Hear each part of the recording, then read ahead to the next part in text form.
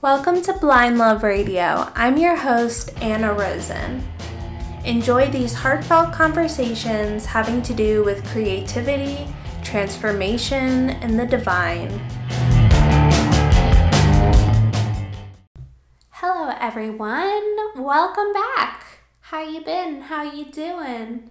Thanks for being here. Thanks for listening. Today I have a really fun guest on the podcast. You guys know them, you love them. Karina Rosella from Rise Up Good Witch is talking to me today, and you guys are going to get to eavesdrop on this conversation, which was so fun. We talked all about them being an herbalist and how they became one. They're a tarot reader, so we talked about a bunch of different tarot cards. We talked about them growing up in California and moving from the forest to the desert in Joshua Tree. And there were so many fun little lanes that we went down with this conversation, and I think you guys are going to get a lot out of it. I hope you enjoy the lovely Karina. I'll see you guys on the other side. Mwah.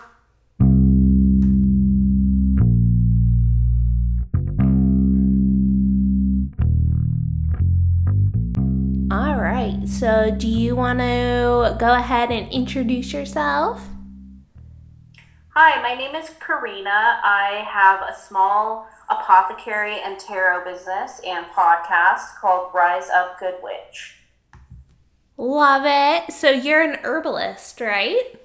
I am a folk herbalist / plant witch. I'd love to hear more about that. Like, how did you get into it? Totally. So I think I've always been interested in plants on kind of like a peripheral level. I never was interested really in an academic way. I didn't study botany. I didn't really have like I don't know how to explain it. It was more like something that was just ingrained in me because my dad is a gardener and comes from like a long line of gardeners, and he did migrant work when he was younger. So I was like raised in a small town, and we had a big garden, and I was always around plants because of that. But I also really didn't feel super connected to like the natural world when I was younger. Being from a small town, I really wanted to be in an urban area. I really wanted to connect more with people. Mm-hmm. And it was like a conservative small town, and I felt really trapped there. So I feel like I got back into gardening when I started learning about urban farming when I lived in Portland, Oregon. And also just about like food systems and the way that free trade, quote unquote, imposed by the so-called United States has really created a lot of harm and oppression for Latin American countries. And just learning about like how food systems and plant medicine can be like revolutionary. And that kind of, through my like political work, I started thinking a lot about plants, and then getting to know plants. Starting my first garden in Portland, I lived in a punk house, and I found like a lemon balm bush and started using it. And then soon after, moved back to my small town to do some community service work with at-risk youth. And in my free time, decided to start immersing myself in herbalism. And mostly at that point, I was interested in reproductive health and like herbal abortion and herbal birth control. So I was really interested in that, but I also felt at that point, because I was kind of like, I had gone to college and I had this trajectory to do like human rights, social service work in a community-based kind of platform, but I didn't see that intersection between plant medicine. This is like 12 years ago. So I was like, well, I'm just going to keep like learning about herbs in my free time. I'm not going to invest in going to herb school. I'm not going to like take that as a career path. And I ended up like traveling a lot and like doing woofing in other countries and learning about systems of agriculture, all kind of like with this like apocalyptic framework of like, okay, so we know climate change is coming and we know the end of days is coming in a lot of ways. So how do I use plant medicine and work with the earth to mitigate that? And yeah, I mean, I could keep going on, but I'm not gonna. It's been a long journey. But I basically started my apothecary maybe like about 2 years ago, I'd say, and it was really informal. It was just like I had for the first time since that time when I had that small garden that I was doing growing medicinal herbs for like reproductive health. For the first time since then, like almost 10 years later, I had my own yard again. My life had been very transient and it tends to be very transient. So I had my own yard and I had a stable place to live. And I started a huge medicinal herb garden of like 35, 40 plants. And again, like I don't have a background in herbalism. Like I didn't go to herb school. I just started like working with the plants as my way of self-care because I was doing some, I was back in like human services and working in harm reduction, HIV prevention, and doing a lot of work in community organizing against police violence and against the unhoused population, and again, organizing against ICE, Immigration Customs Enforcement. So I was like really into my garden, and I started just like tincturing stuff because I was like, I have so many plants, I don't know what to do, and like giving them away. And then a lot of people in my life started encouraging me to sell what I was making. And then I started an Instagram page. I decided to call it Rise Up Good Witch, and it just kind of like became my job. Oh my God, there's so much there to I know. talk about. I really try to be concise, I swear. No, I love Like, the open-ended flow of it. So I kind of want to like go back to that like one lemon balm plant that I feel like started it all in was it in the punk house? Yeah. So like what did you end up using that for?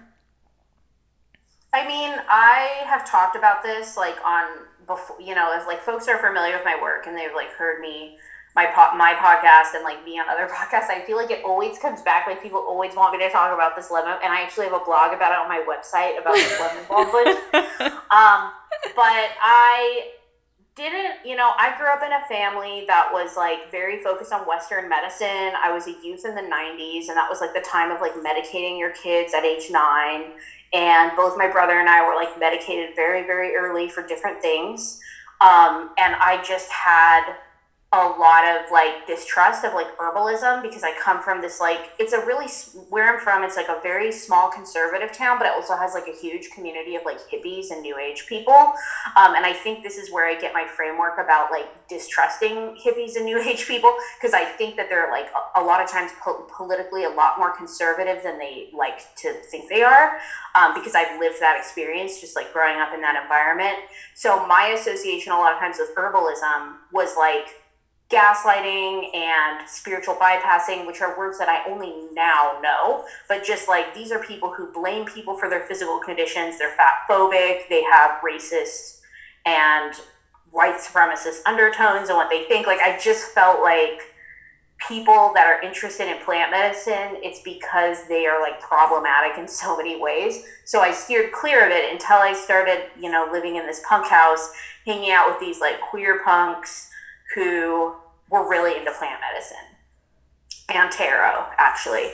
And then I was like, oh, okay, cool. So there's this like other perspective on it. There's this like apocalyptic anarchist perspective that also acknowledges trauma, that also acknowledges like grief from structural oppression.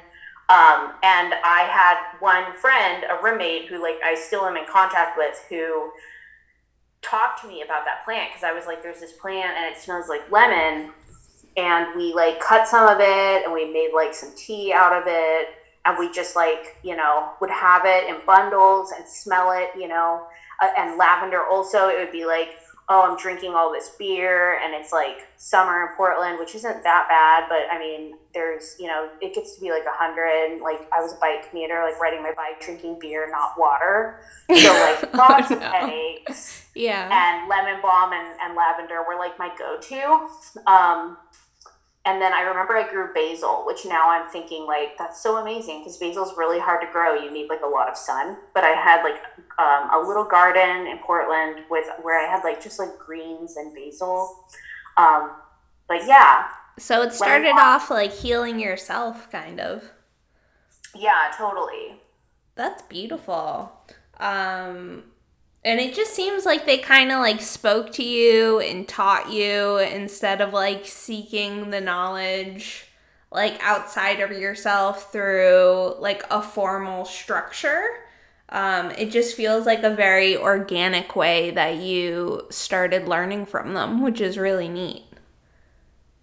Yeah, definitely. I feel that it wasn't, it's not, it's like I'm actually right now in like a herbalism class, and it's like the first structured herbalism class with homework I've ever taken in my life, which is funny because I like have an apothecary, which is part of my livelihood now. Uh-huh. And it's like the first time I'm in like a structured class. But again, like I don't, I'm very skeptical of people who are like into healing work with no social context, and that's what I felt was accessible to me for a long time when it came to like learning about plant medicine. So I kind of now have like a different type of I have kind of like my opinion about people being like I taught myself something is a little bit different as I get older because I think we never only teach ourselves something, we're always like drawing from collective, and to say that we teach ourselves something is like super individualistic. Yeah. And that's problem, that's part of like the very fractured capitalistic colonial world that we live in is to be very individualistic. So I hate to say that I taught myself, but again, I'm like a double Capricorn. I like really struggle with that individualistic thinking. So that's like something that I'm working on. So can you talk a little bit more about that? Like being a double Capricorn, like what do you mean by it being individualistic? Yeah, so it's like I was talking to my mom the other day about this, and she was saying like we were talking about trees and forests because I'm from Humboldt County, the where the redwoods are, and I live in Joshua Tree now. So I think about it like, oh my God, I live, and I go up to I was up in Humboldt County in last month, and I'm hoping to go next month because my dad is still a gardener, and I'm talking to him a lot about like growing herbal plants, and I planted a bunch there, and he's like calling me and asking me about like if he's doing stuff right and stuff. So that's how I'm making a lot of my medicine is through those plants. But we were talking about how like forests have, and I don't know that much about this, but I know that forests have innate communication. Trees have ways of communicating, plants have ways of communicating, and it's almost like, insects do, like ants, cockroaches, like living beings have systems in which they work together. And I believe that things like globalization and colonization, absolutely at the very root of it, have created systems where we're all individualistic, whereas like actually human beings are all the same. Like we're all the same way. We're all in collective. Like we're absolutely all in collective. And yet, because of the world we live in, like this toxic capitalism and profit driven, people have completely separated themselves from that. And that's something that like I become more aware of like each year of my life. But because I have like my chart is basically like I could have been like the next fascist dictator. Basically, it's like the joke that I have with people because yeah, I have a Capricorn moon and a sun. I have like a Pluto in the first house. I have my North Node in the 10th house. It's just like Saturn in the first house, conjunct ascendant. So it's like there's like a lot of stuff for me that's like really I'm like a control freak, and I'm naturally pretty individualistic, I think, but I also like for me connecting with other people like in on an intellectual way, it's like easier, but like intimacy is not like a thing that I do really. And I think like those kinds of things makes it really easy for me to fall into the patterns of like this toxic kind of like everybody's got to step on each other to like get by type of world. Yeah, I have a lot of Capricorn. I'm a Capricorn Mm-hmm. sun. I have a stellium in Capricorn. Mm. Um, and I totally relate. I heard somebody say, like, Capricorns are very good at compartmentalizing, which I feel like that kind of goes hand in hand with this. Like, we are very easily apt to single ourselves out and feel like we need to go at it alone. And I really feel like the antidote for me has been community, like bringing, like, I love what you say with like tying it in with a message or like why you're doing this healing work, right? Because if you're not like doing it to help somebody, then you're just like focusing on yourself, and it's just self-promotion and that like that more problematic like lower vibe of Capricorn of like being chained to this system that's only perpetuating like harm and greed and self-fulfillment rather than like, why are we doing this? Can we choose a mountain to climb that's like for not only ourselves but to lift others up? So I love that. That was a great thought. Yeah, absolutely. And I've been like, in a lot of my work lately has been like reframing the Capricorn archetype because, yeah, we correspond with the double card. So, that's not like warm and fuzzy in any way, shape, or form to like have that association. But I do think like if you have like a Capricorn that's done the work on themselves, which I think are very capable of doing, I think there's like a transformative component to being a Capricorn. Like, we have the amazing ability to create structures and see things through, and we're very loyal, like we're very committed when we become invested in something.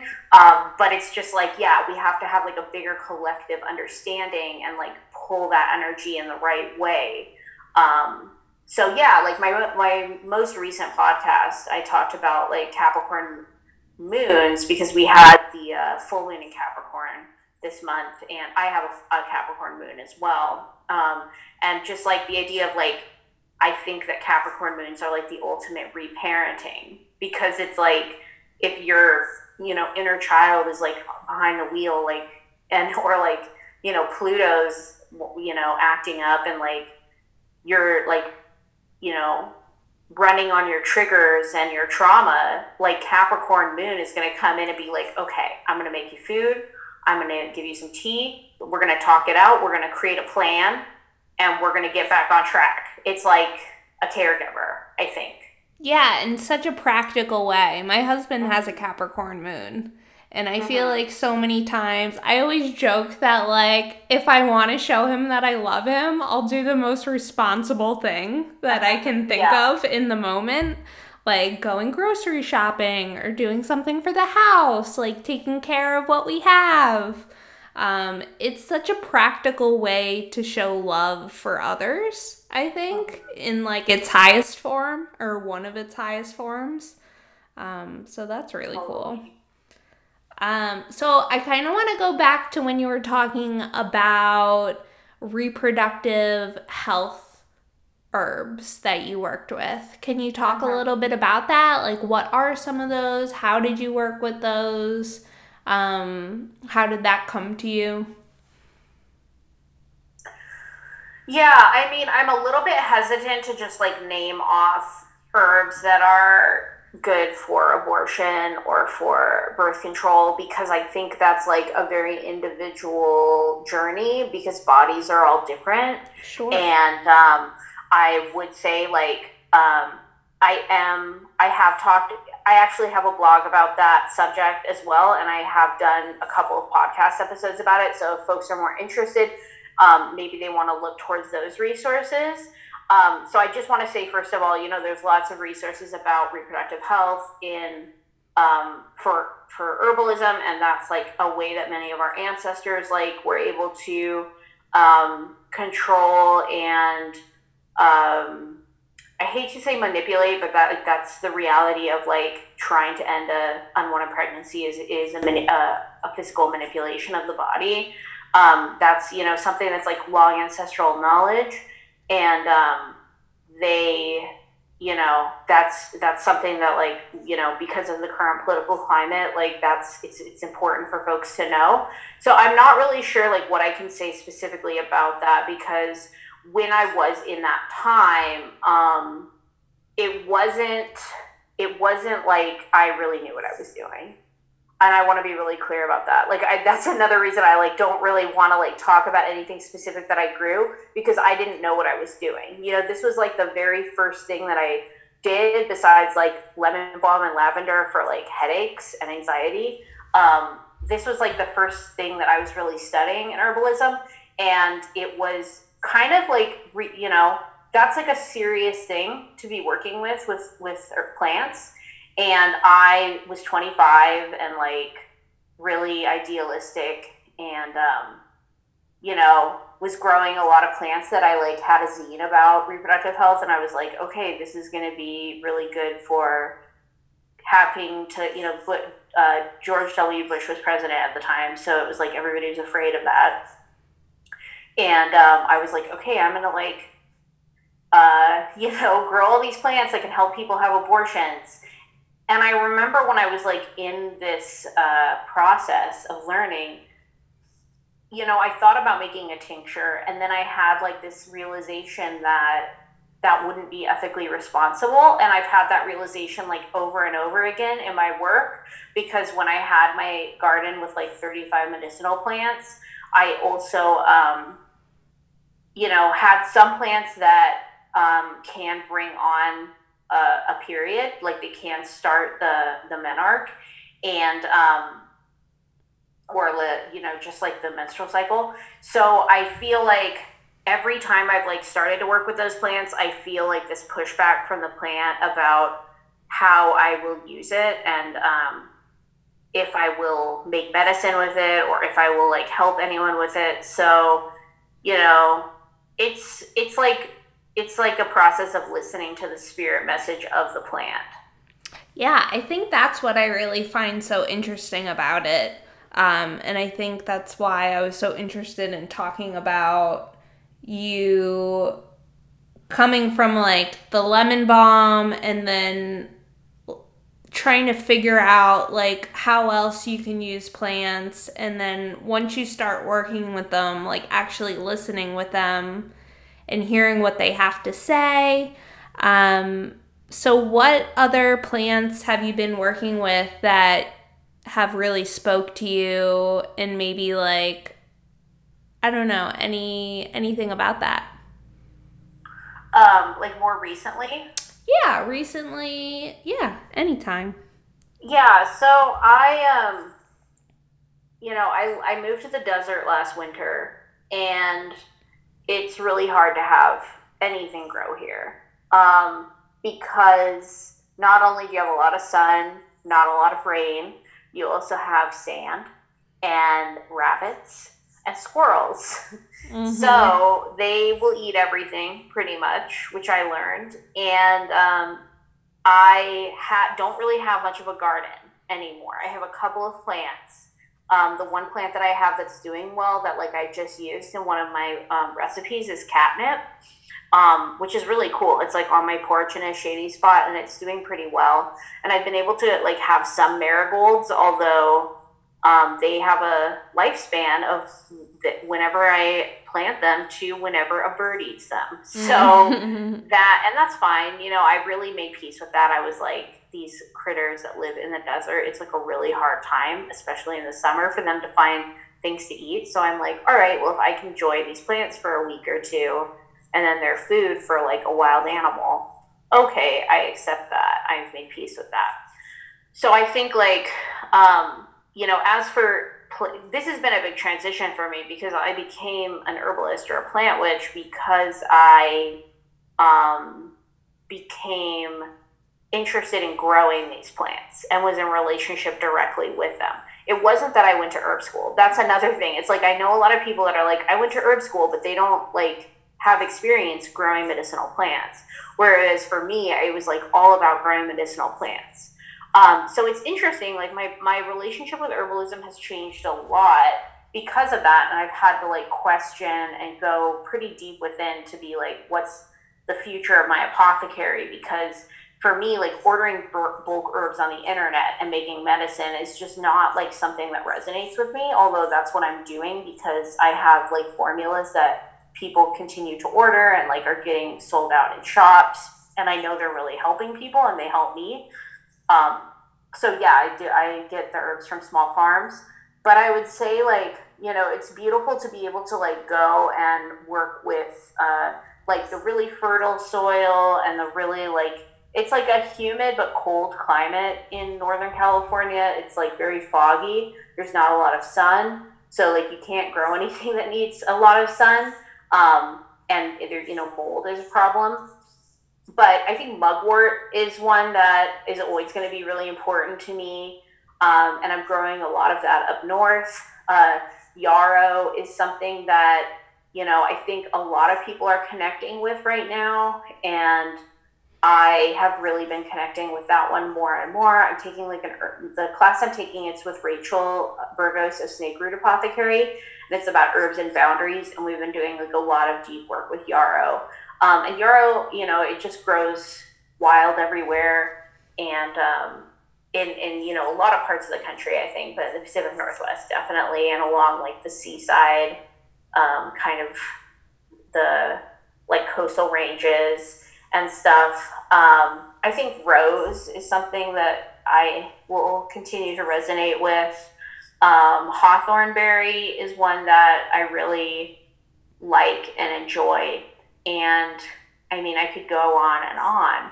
Okay, two more. Actually, I was going to say one more, but there is two more.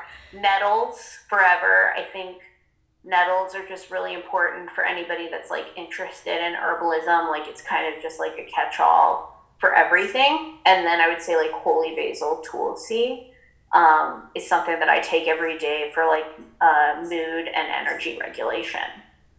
Okay, so my sister got some of that last herb you said, and they said it was a hallucinogen. Is that true? Holy basil, Yeah. tulsi? No. No. Okay. Are you thinking of mugwort? I don't think so. I thought it said it was like the main ingredient, and she was like, "Yeah, it says it's like this microdose of hallucinogenic tea." And I was like, "I don't think so."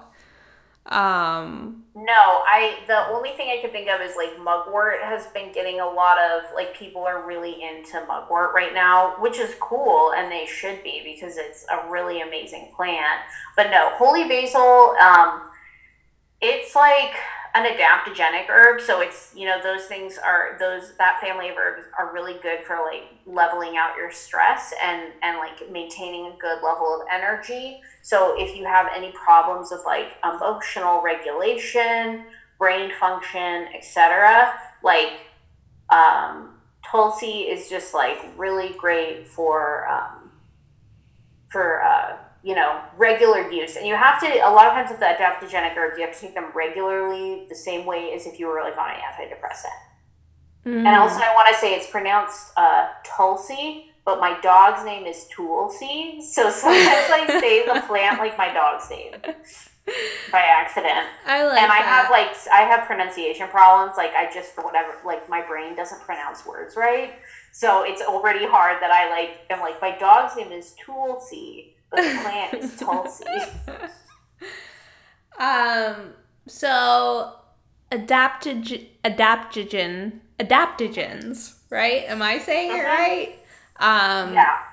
I feel like I tried like Four Sigmatic adaptogens, and I had like the biggest panic attack of my life. What was it?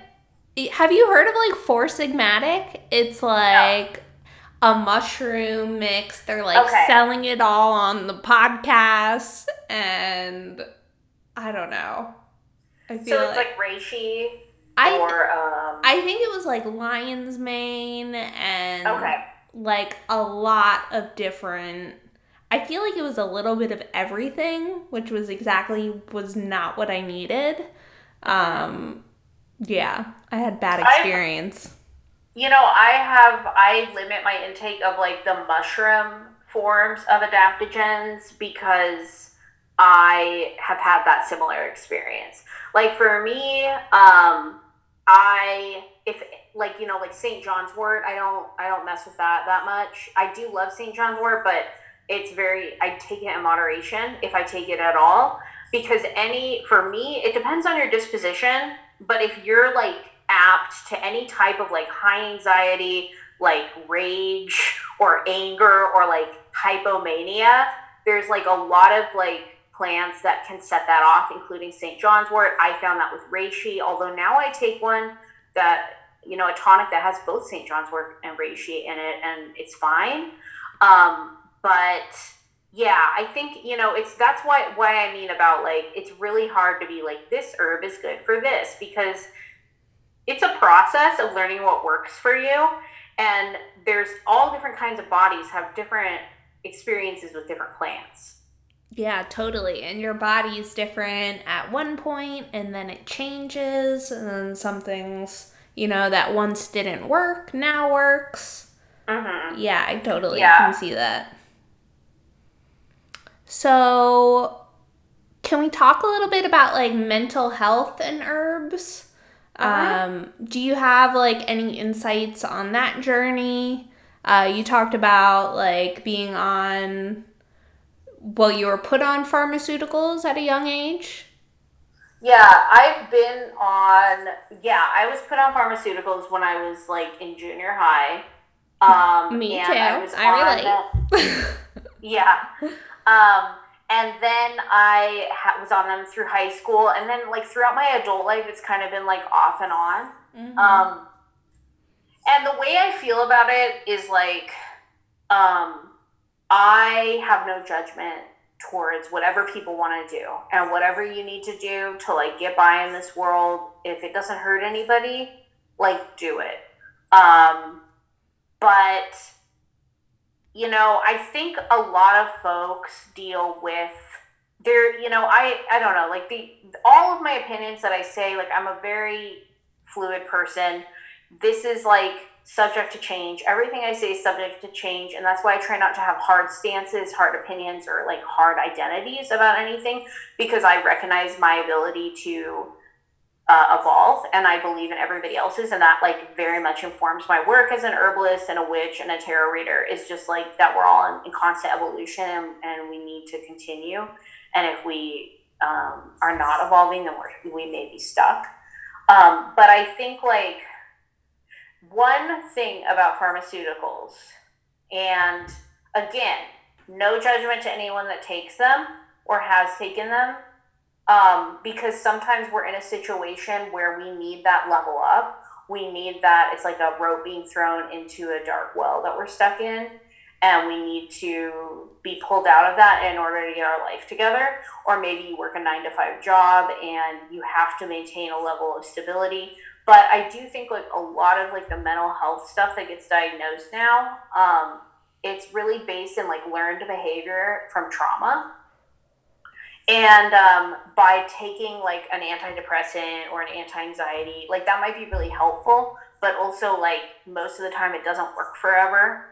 And I don't think plant medicine would either. I think that it's about like accepting and like leaning into the fact that we're in constant evolution, and also that like life is full of suffering, and that we live in a world, and this goes back to how I feel about the way that we're really fractured and individualistic. Like we want things to be okay, and we don't want to look at the hard stuff.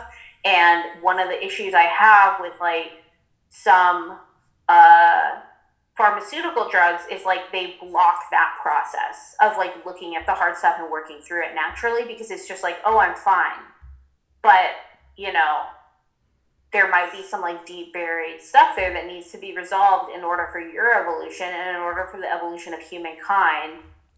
Because it is a painful world. We're living in like a really deeply painful world, and if we don't feel that, it doesn't change.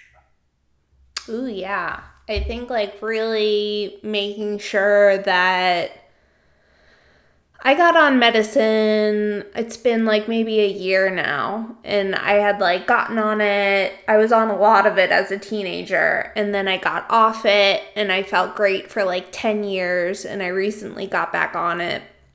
Uh-huh. And I feel like that's such a great reminder that even if you're feeling better with the help of any aid that you're using, it's still important to do the work of what's going on underneath that caused the imbalance in your body. It's so hard too, because it's like, I always think also, like, am I just being like mean to myself? That, like, am I not like fully accepting who I am?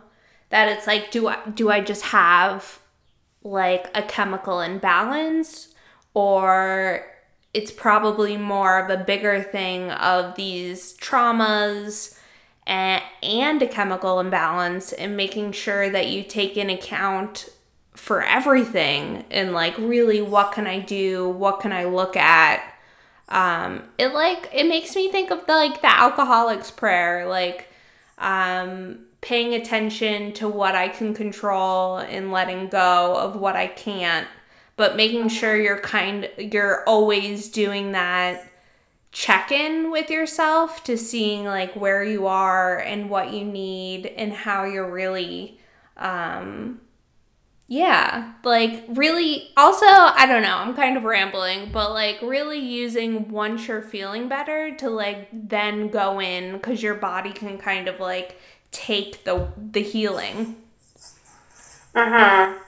Yeah, absolutely. And I think like something that I've been reflecting, and especially we just got out of this like crazy eclipse season, but we're really not out of it. Like we're kind of still in the shadow period. Something I've been thinking about like is my relationship to like drugs and alcohol. And, you know, I'm not 100% sober, but I'm like more sober than I've ever been since I was, a very young being. Mm-hmm. And I think that makes a big difference too.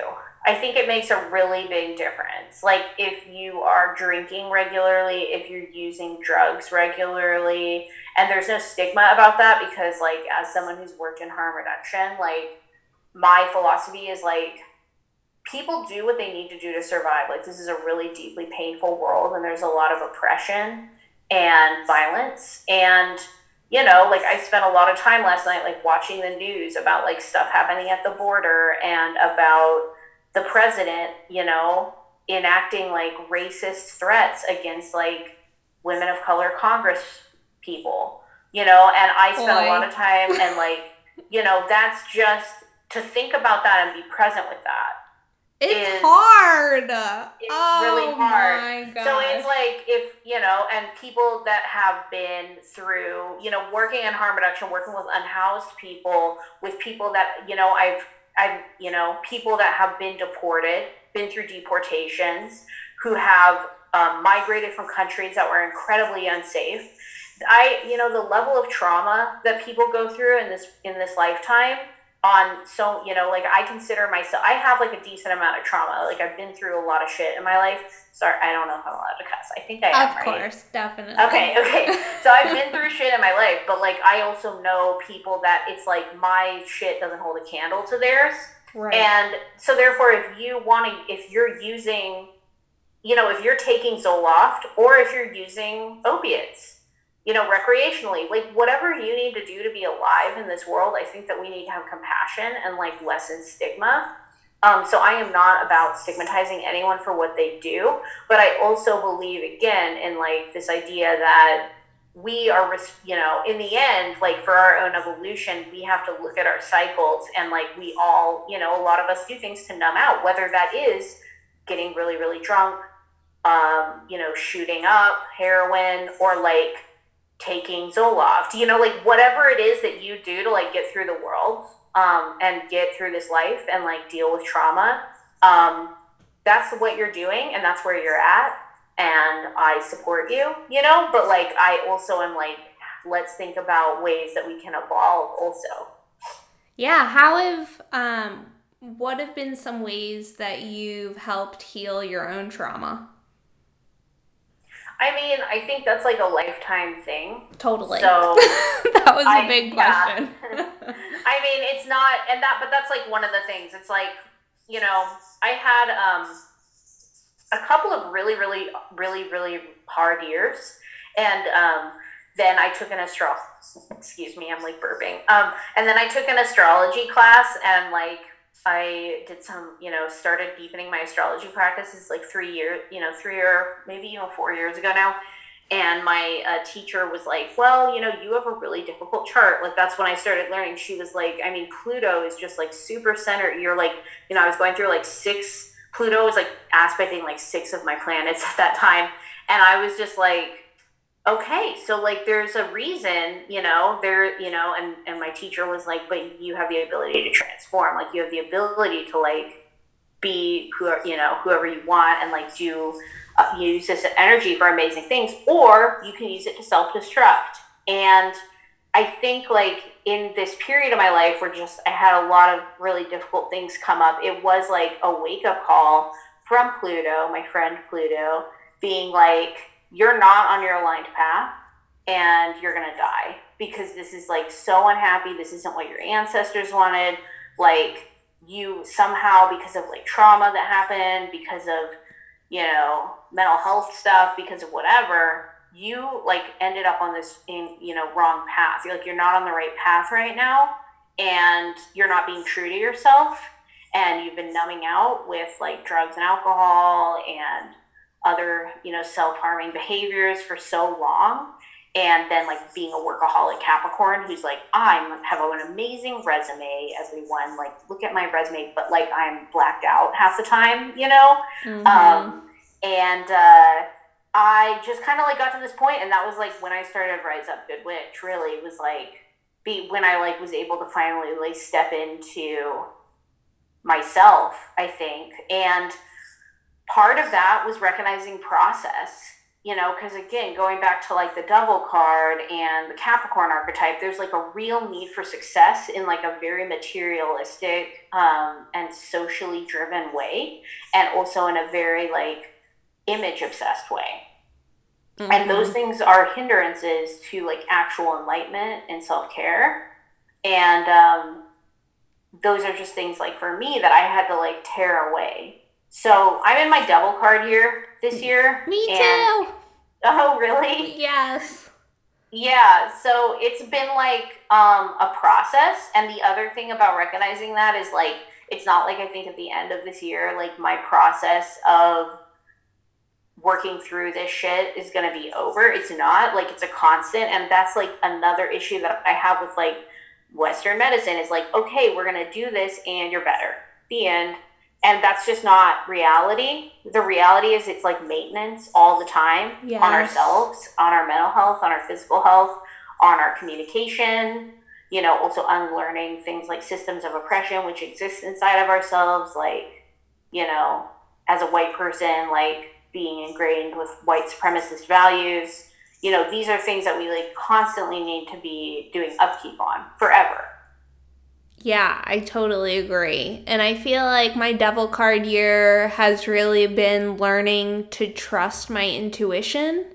And I think especially when it comes into all of those things. And definitely not, because I have a lot of those same Capricorn structures deeply embedded of if I'm not producing or if I'm not working, then I'm not of value. And if I'm not like feeding this system and not in line with this system, then I'm not valued as a person. And I think we just like play into them without conscious thought. And I think really like tuning into our intuition and really, like you said, like aligning ourselves with our true values is when we can really create change within ourselves and reflect it out. So what do you think about Pluto in relation to the Judgment card? I was thinking about that the other day. Do you have any insights? Ooh. That's interesting because like when I think about judgment, when it comes up to me, for like in a client reading, because it's like the second to the last card in the major arcana, and it's after the sun, it's sort of like, okay, so this chapter is going to end. Like, let's talk about what needs to be called out, what needs to be changed, and what needs to be like let go of before this new chapter comes along. Because otherwise, you're going to bring this shit into your next chapter. And how it relates to Pluto is, I think like for me, when I am working with clients and I like to know where people, Pluto is like my main area of interest with astrology. Like, I'm not like a full blown astrologer, I'm on the road, but I do like natal chart analysis in my client work with the tarot stuff, with like tarot readings. And I think like I always want to see where someone's Pluto is and how like transiting Pluto is affecting them at that moment, because I think Pluto is like a wake up call. I think Pluto also stores a lot of information about intergenerational trauma. Sometimes I say, like, I was just talking to my friend who's like a really good, like, he's like I feel like he's an amazing astrologer. I don't think he would say that about himself, but like, he's like studying with Stephen Forrest. So I was saying, like, I feel like when I look at Pluto, I think that's like our past generations' chirons. Like, we have our chiron, and that's kind of like our new trauma. That's like the stuff that's like of our lifetime. And Pluto is sort of like, that's all the shit that was passed down to us, because that's everybody else's chiron. I don't know. That's just like kind of how I feel about it. But I guess like then I think that it's like a awakener, or it like causes, like the judgment card, it causes, or it calls into question how real you're being with yourself, and what needs to be addressed that you've, thus far. It's kind of like I come from an academic background of like research and analysis. So I think judgment would almost be like, it's like a Seven of Pentacles vibe. It's like, let's reassess what worked and what didn't work. But judgment is a little bit more harsh, because it's more about you and your process. It's not so much about like, let's look at what's working and not working in like how I just laid out my office. It's like, let's look at what's working and not working about how I like communicate with other people and show up in my community. Yes. I feel that so hard. It's a hard card. It feels like it's really like coming down to call you out on your shit. Those little angels with the horn, just like blaring it in your ear. And then the horn, like, do do do. It's like, this is it. Like, what are we announcing about you to everybody? But then I also think judgment's sort of like, you can choose to, it's kind of like one of those things. Like, there's this quote, and I don't remember who said it, and I don't remember exactly what it is, but I saw it. It was something like, nothing that I own about myself can be used against me. So, that's a big centerpiece to my work, because like, I've been a really problematic person in my life, and I probably still am sometimes, because I'm on a big journey and I have the astrology chart of a dictator. So it's like, I've had a lot to unlearn, and like, I continue to have a lot to unlearn, but I don't think that I'm alone in that. I think most of us have that darkness. Like, that's the the devil card coming through. It's like, but how do you own that? Like, are you able to be like, hey, I make mistakes sometimes, and like, and that goes back, we have like a culture, especially for white folks, of like defensiveness and like not wanting people to see these dark parts of ourselves. But then it's like, I think there is an element. I mean, that's like kind of how I feel. I could apply that to like many, many cards in tarot. But I also think like judgment can be about that. It's like, maybe you need to just be the one that addresses your own behavior before someone else does. Or like, when people are like, trying to hide like mistakes they've made, why don't you just like own your mistake and talk about it and be public about it, so other people can learn from your process? Oh, yes. I feel like I finally got the judgment card. I got it reversed the other day, and I feel like I got it in association with me ending a pattern of thinking about myself before thinking about other people. And I finally made like a very real change to show up in a way for others. And I think getting that card was like, you've transformed it. Like, good job. We're not going to take this forward any longer. You can finally like move up in this cycle. Or not move up, but like cool. transform through it. So that was neat. Yeah. I don't really read reversals anymore. But yeah, like that's, and I think it's all about intuition too. So like if you felt that, it's probably because your intuition is telling you that that's your truth. Yeah, definitely. So what's your rising sign that you have Pluto in? Libra. Nice. So Yeah, and do you feel like a Libra? yes, very much. I have a Libra stellium. I have a lot of Libra in my chart. And well, I don't do whole sign. So I have like Scorpio also in my first house. But yeah, I really relate to being a Libra because I can be like, I struggle with like the dark side of Libra. I think is like people pleasing and like, having a hard time committing to things because you're like want to make everybody happy. Like there's like that real kind of struggle I think with Libras. But I also feel like Libras have this like charisma and which like that's not I'm not trying to like toot my own horn, but like I am pretty extroverted despite all the things I say about being like individualistic and not being like I'm not a super like romantic person. Like I don't really have like romantic partners and stuff. Like I just like that's not the way that I connect with other humans. But yeah, I really identify with Libra because I feel like I wouldn't be able to like connect my message and share it so much like if I was just like all Capricorn because I would just be Totally. like working all the time. I've been feeling lately like in your first house, like whatever elements you have in that house is kind of like what I've been like relating it to like a court card, like what court card you kind of embody.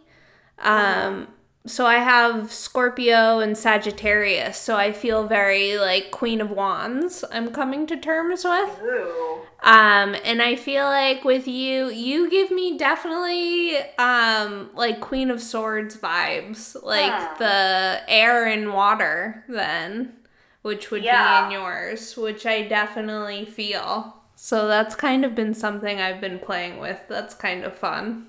Oh, fun. Yeah, definitely. I feel like Queen of Swords is a really good card. Like I would love to embody that energy. I think maybe Queen of Swords is a little bit better with boundaries than a Libra is. Like, Yeah. because I don't feel like we're like Libras are very good with boundaries. Yeah, I guess you're trying to like learn that. Mm-hmm. That's cool. Mm-hmm. So, what made you move to the desert? So it's a lot of things. I think like I like warm, dry weather. It's like good for my health. I have some chronic pain issues and being in like a warmer climate is good. Although it's like the end of July and it's like pretty hot right now. Yeah. And it's kind of like, when I moved here, everybody was like, it's like just like the winter it's like the winter in somewhere that snows but when in the desert in the summer because you can't go out and it is kind of like that. It's like I did go to the park last night and walk around, but it was like it wasn't as hot and like it was at night. So I mean when I'm like it's not as hot, I'm like it's 90 degrees at 7 p.m. So it's still really hot, but it's like more doable to be outside. But it does have a lot to do with like economic issues. I've lived most of my life in the Pacific Northwest between like Northern California, like where I'm from, and I like moved back there for 4 years, and Portland, Oregon. I did live in Mexico for 2.5 years, which, was like warm weather and that was good. But it's really hard in California to like live. It's like very hard to afford rent and it's like a lot cheaper to live in the desert. And I needed something different than Northern California. There's like a lot of changes happening in rural, the Emerald Triangle with like cannabis legalization. It's like a different world for everybody up there now. Like it used to be really easy to make money like under the table, and it's not anymore. And I am now like doing herbalism and tarot full time. That's my job. And when you're in an economy where like people don't have any disposable money because all their income was just like ripped out from under them, it's like you can't do, you can't survive as a small business. So I think like, there's like many parts to it, but I've been wanting to live in the desert. I found like a really cool community here. I've like connected with a lot of really cool people. I'm close to LA, so I can go to LA and work. And there's a lot of like tourism here, and people are like looking for, they're looking for an experience. People come to Joshua Tree because they're looking for an experience, like a spiritual experience. So like being a tarot reader here is, I don't want to be like, it's all about like, it's not like my decisions aren't 100% lucrative, but when you're a working class person in late stage capitalism, that's like a thing that you constantly have to consider. Totally. So yeah, the desert's interesting. It's also like a really great place to come to like deepen your own intuition. It's like a no bullshit place. The sky's always, you can see whatever cycle the moon's in like super clearly because the sky is like rarely cloudy. It's like always just like boom, there's the moon. So it's like since I've been here, it's been like such a connection to the moon, and like just I've learned so much about the way that, when we talk about like mental health, if I had known when I was a little kid, like if I had been grown up, with like this idea of like this is the way that you might be affected by the moon, like my life would be so different now. And I only fully have like grasped that since living in the desert, because the moon is just like bam, it's like always right there. Yeah, it's so in your face then. Yeah, so the thing that I love living here for all of those reasons. The heat's pretty oppressive right now. A lot of people I know are gone or will be leaving until the fall because of the heat.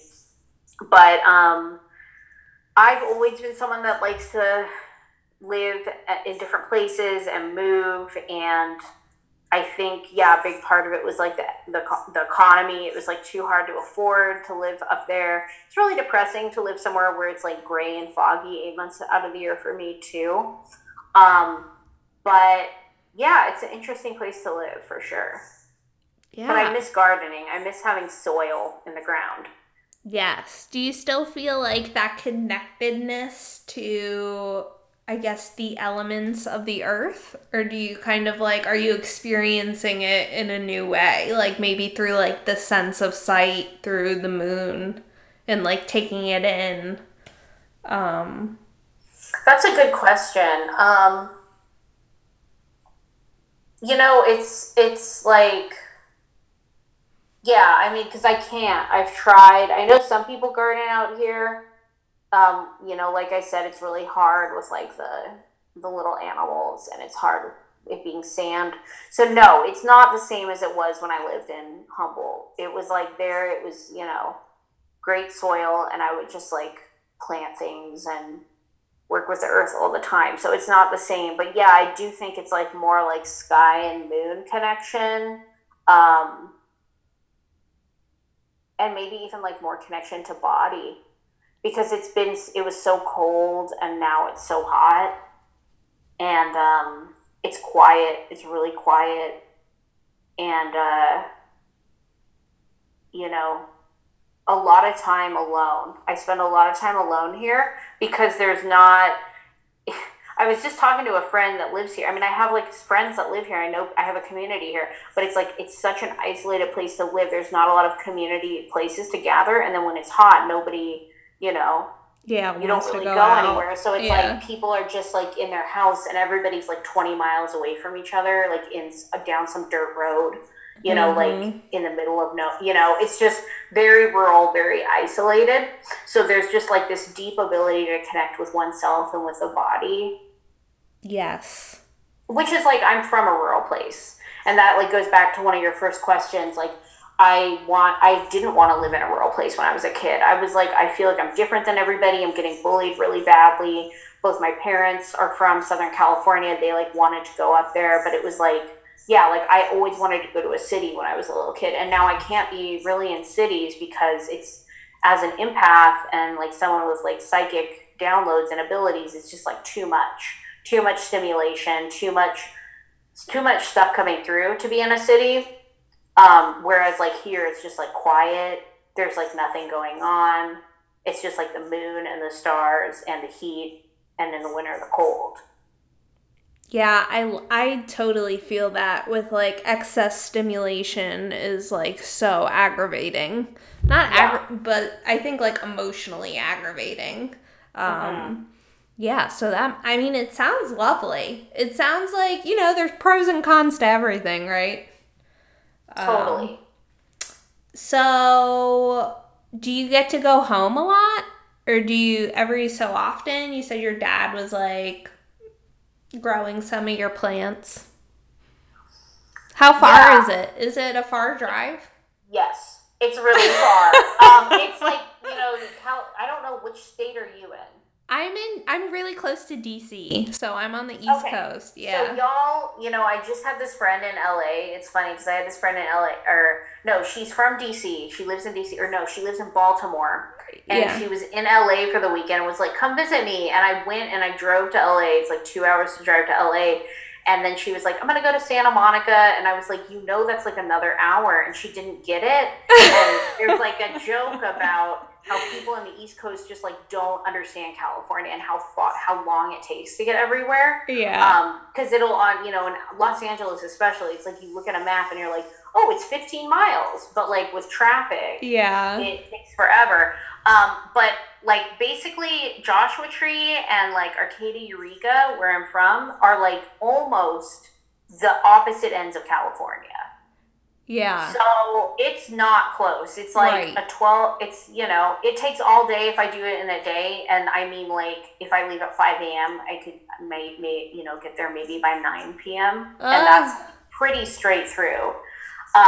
So yeah, I mean, I went in March and I went in June and I'm hoping to go next month. And then I probably won't go back because it's going to be bad weather up there. I won't go back until next spring. But I also have a lot of feelings about this because I'm burning so much fossil fuel. Like going up there, like mm, I'm like planting things up here and I'm like using the plants that I grew to make my medicine because that's important to me. It's like really important to me when I make medicine to have a relationship from like the plant's life to like the creation of what I made. And so, but then I'm like, but I'm driving so much. And that's something to take into consideration. But it is just like economically, like if I were to have, a house that had a beautiful garden, probably couldn't do it in California because everywhere where there's like good soil and nice land that's like close to anything is going to be way out of my price range. mm-hmm. Um, what was I gonna say? It was on the tip of, you were talking a little bit about cannabis and how it kind of like changed the landscape of where you grew up and the business around that. Do you use cannabis? Is that something that you're, I guess, familiar with, or what's your experience been with it? How's it changed with what's going on in legalization? Yeah, that's definitely like a really big question, but I think like yes, I use cannabis slash I smoke weed. Um, and I think like I try to not, I try to like watch it because it's at this point it's pretty much the only like substance that I use. I mean, I drink occasionally, but because I have a long history of like numbing out with drugs and alcohol, I have to be really mindful of my cannabis use. Um, but yeah, I mean, I'm from the Emerald Triangle. That's where I grew up. We produce we cultivate like the majority of the world's cannabis. And for many years, it was a multi-billion-dollar underground industry. So, and I've worked in it off and on for years, like on the side. I never was really like full time in it, because, I always had like human rights, social service, nonprofit work, which doesn't pay enough to live on. Sure. So you do stuff on the side in the cannabis industry, and the money was really good. And since legalization, that has completely collapsed. It's left people who, I have friends who are like in their mid-30s, and they never had other jobs. They only worked in the cannabis industry. So like, not only did they have this experience of having made millions, but now suddenly they're exiting this dying market that's now being taken over by like people from LA. And they now are like, I don't have any marketable skills. Like, what am I going to do except maybe like apply to work at like somebody from LA who opened like a shop where they're going to make $14 an hour or something. So right. A lot of people are just like, I don't even know what to do anymore. Like, I don't know what to do with my life. So this is like a whole complicated thing, and I've thought about doing a podcast about it myself, because I think a lot of people that aren't from where I'm from, like with my context, they don't understand how harmful legalization was, because the reason a lot of people wanted it legalized was for decriminalization and to like fight the prison industrial complex, and that absolutely has not happened. Instead, what happened is it's just the same as like, what happens to small farmers in Latin America, basically. It's just like they regulate the shit out of small businesses so that they can no longer exist, and they corporatize the product, and the people of color and poor people that are in jail because they had no other way to make money remain in jail or in prison. So it's like that, like people, I voted for legalization. So it's like, because of, I think like I would think differently now. But it's just like it only was legalized so that the government could start making that money. And then rich people could start making that money. It wasn't legalized to help anybody. Like, people are still getting arrested. People are still dying, getting murdered. Like, those rates of murder have not gone down. And then like rates of incarceration have not gone down. Instead, what's going, down is like working class people and like long-term old school farmers being able to support themselves. And all that money is going to people who are already rich. Man, it's so complicated. Yep. There's so much bullshit woven in there. Yeah. Oh, man. And it's so sad because, I'm sure legalizing it has helped some people, but also seeing the impact to the small farmers, and it's hard. It's hard when it's just corporations come in, and there should still be opportunity for the farmers who were there, and that was their home, and that was their livelihood. It's really sad to hear that. Yeah, it is. And it's like just kind of the way that the world is right now in late stage capitalism, with globalization, with the prison industrial complex. It's just like on par with all of that. So it's not super surprising. That's true. Still disappointing nonetheless. Yeah, definitely. So what is your favorite card in tarot? Do you have one? Wow. That was kind of a left turn, but... Yeah. Well, do you mean like in my life? Like over the course of my life? Or do you mean like now? Or like, because it's changed, I don't know if I have a favorite card, or like one that's resonating a lot. That sounds good. One that's resonating a lot right now. Okay.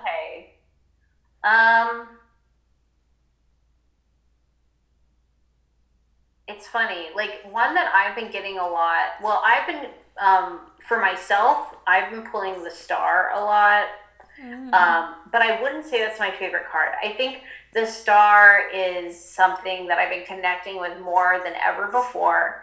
And it really speaks to all this stuff that I'm talking about, because like I said, like I have like if people don't already know my work, and if they can't tell by this interview, like I am an anarchist. I'm like super anti-state.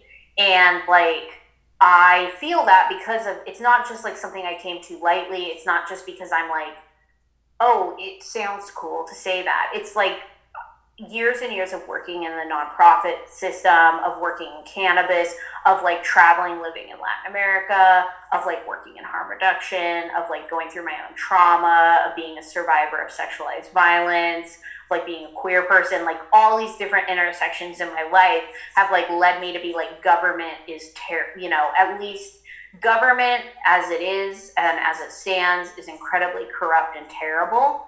And when we look at the star card, there's so many messages within that, but the star card is basically, to me, like about a rebuilding and identifying your community and identifying what is safe to speak on and what is you need to keep safe, kind of like what needs to be what's the word I'm looking for? Like Revolutionized. Guarded. Sorry, go ahead. Revolutionized. No, more like what needs to be like kept safe or like guarded or like kept inside, and then like what needs to be like cultivated. Mm-hmm. Like I have a bunch of teachings about, like I've taught workshops about the sun, moon, and star, and this is like before like I had like I've been doing tarot for like more than 10 years now, but I continue to have these like awakening moments with like individual cards, and I imagine that will happen for the rest of my life, basically. But the star has been like showing up for me a lot since I moved to the desert, because it's been like a big support in reminding me to keep moving forward and like keep excavating kind of like the unseen things in like the rubble of like what didn't work, in the rubble of grief, and the sadness of like the world just like not really being the way that I had hoped it would in younger years. And it also, I think the star, because it's like this, a star is a sun, and to me like the sun is like the ultimate sign that like you have like triumphed over like these really dark places, and now you're strong enough and your cup is full enough to like give that energy back to your community or to others. Like you're in this space where you're able to share your story and help others, but like the star isn't there yet. It's that building up to that place. But because that star is the sun, but it's a sun that's very, very far away. And like, what are you doing to like cultivate and heal that? It's kind of like the short skimming the surface on how I feel about the star. Ooh, I like that. I've never thought about that. I like the idea of the excavating, like trying to find what still works amongst the rubble. That's a beautiful analogy. Yeah, and I'm actually a project that I'm working on. Last year I taught a workshop called Tarot Storytelling, and I have a segment on my podcast called Tarot Storytelling. But I had a workbook. I still have the workbook, and I've been reworking it. I took it off my site. It's like no longer available for download anymore. But I'm reworking it to like to like actually present it as like a physical workbook that people can use.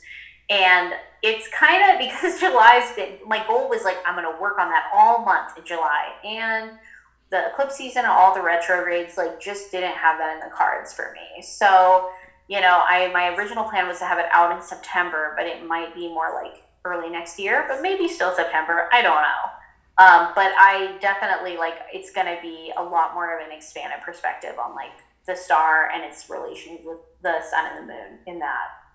That's cool that during like this retrograde you're reworking a past workbook. That seems very appropriate. Yeah, I mean, I wanted to, but the energy's been moving really slow, and I haven't invested as much time as I wanted to in it. That's okay. That's Capricorn. Yeah, totally. It's like we're moving exactly as fast as we need to. I always think about that with like the Knight of Pentacles and how it's like that cardinal earth. And even though he's like standing still, he's still moving. Like it's happening, even if we feel like we're like not moving fast enough or we're going backwards, it's like happening perfectly. Yeah, I love the Knight of Pentacles. I think it's a great energy. because the other nights can be way too like impulsive to me. But the Knight of Pentacles is very resilient, meticulous, like a Virgo energy almost. Yes. Can you leave us with any thoughts on the eclipse? Maybe any ideas you have about it, how, maybe tips for anybody working through stuff? I mean, I think like something I've learned through the eclipse, like both through my own experience and just like reflecting on the work of other astrologers and witches and like, you know, holding deep space and conversation with like loved ones, is like eclipse season is not about our rituals. It's not about the work that we're doing. It's not about manifestation. It's like Wheel of Fortune energy. It's like bringing us what we've been working for and like shining the light on those, you know, maybe some of the things, almost like judgment, you know, like we were talking about judgment. It's shining a light on the things that still need to be, you know, kind of like our karmic result, like the karmic patterns, the cycles. So I would say resilience is great. Take your adaptogen herbs if that's part of your practice, or take your meds if that's part of your practice, and just wait this one out. Maybe sit this one out if you need to. Nice. Well, thank you so much for talking. I feel like we've covered so much. That was very insightful, and I love chatting with you. Can you tell everyone where they can find you and all the different projects that you have, your podcast? Yeah, definitely. So people can find out about my apothecary and working with me as a tarot client or like tarot astrology client. www.riseupgoodwitch.com. I have a Patreon where I share at least once weekly, like a pretty deep share on, you know, some witchy subject. I usually hashtag it Tarot Tuesday or Witchy Wednesday. This week it's going to be Tarot Tuesday, which I'm working on after this interview. But that also has discount codes for folks that are like more regular tarot clients, or like a discount code for the apothecary. And it supports my work on the podcast, which is the Rise Up Good Witch podcast. And you can find that. I'm only on iTunes and SoundCloud. I know there's like other, you know, forums, but that's just where I'm at. I'm going to just stick with those two. So you can check out the Rise Up Good Witch podcast. And I'm on Instagram at Rise Up Good Witch. Yay! Mm-hmm. Thank you so much, Karina. Yeah, thanks, Anna. This has been really fun. It's nice to connect with you. That was so fun. I hope you have a great rest of your day. You too. Bye. Bye.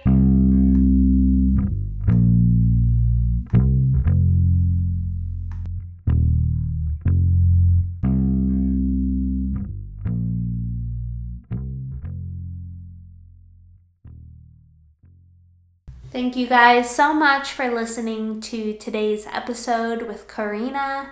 Definitely follow their Instagram, Rise Up Good Witch. Follow their podcast, Rise Up Good Witch. And I hope you enjoyed it. If you liked this podcast, please rate it 5 stars and write a little nice something. That would sincerely make my day and help other people find the podcast. And that's all I got for you guys. I love you a lot. I'm sending you so much love and smoochies. Mwah.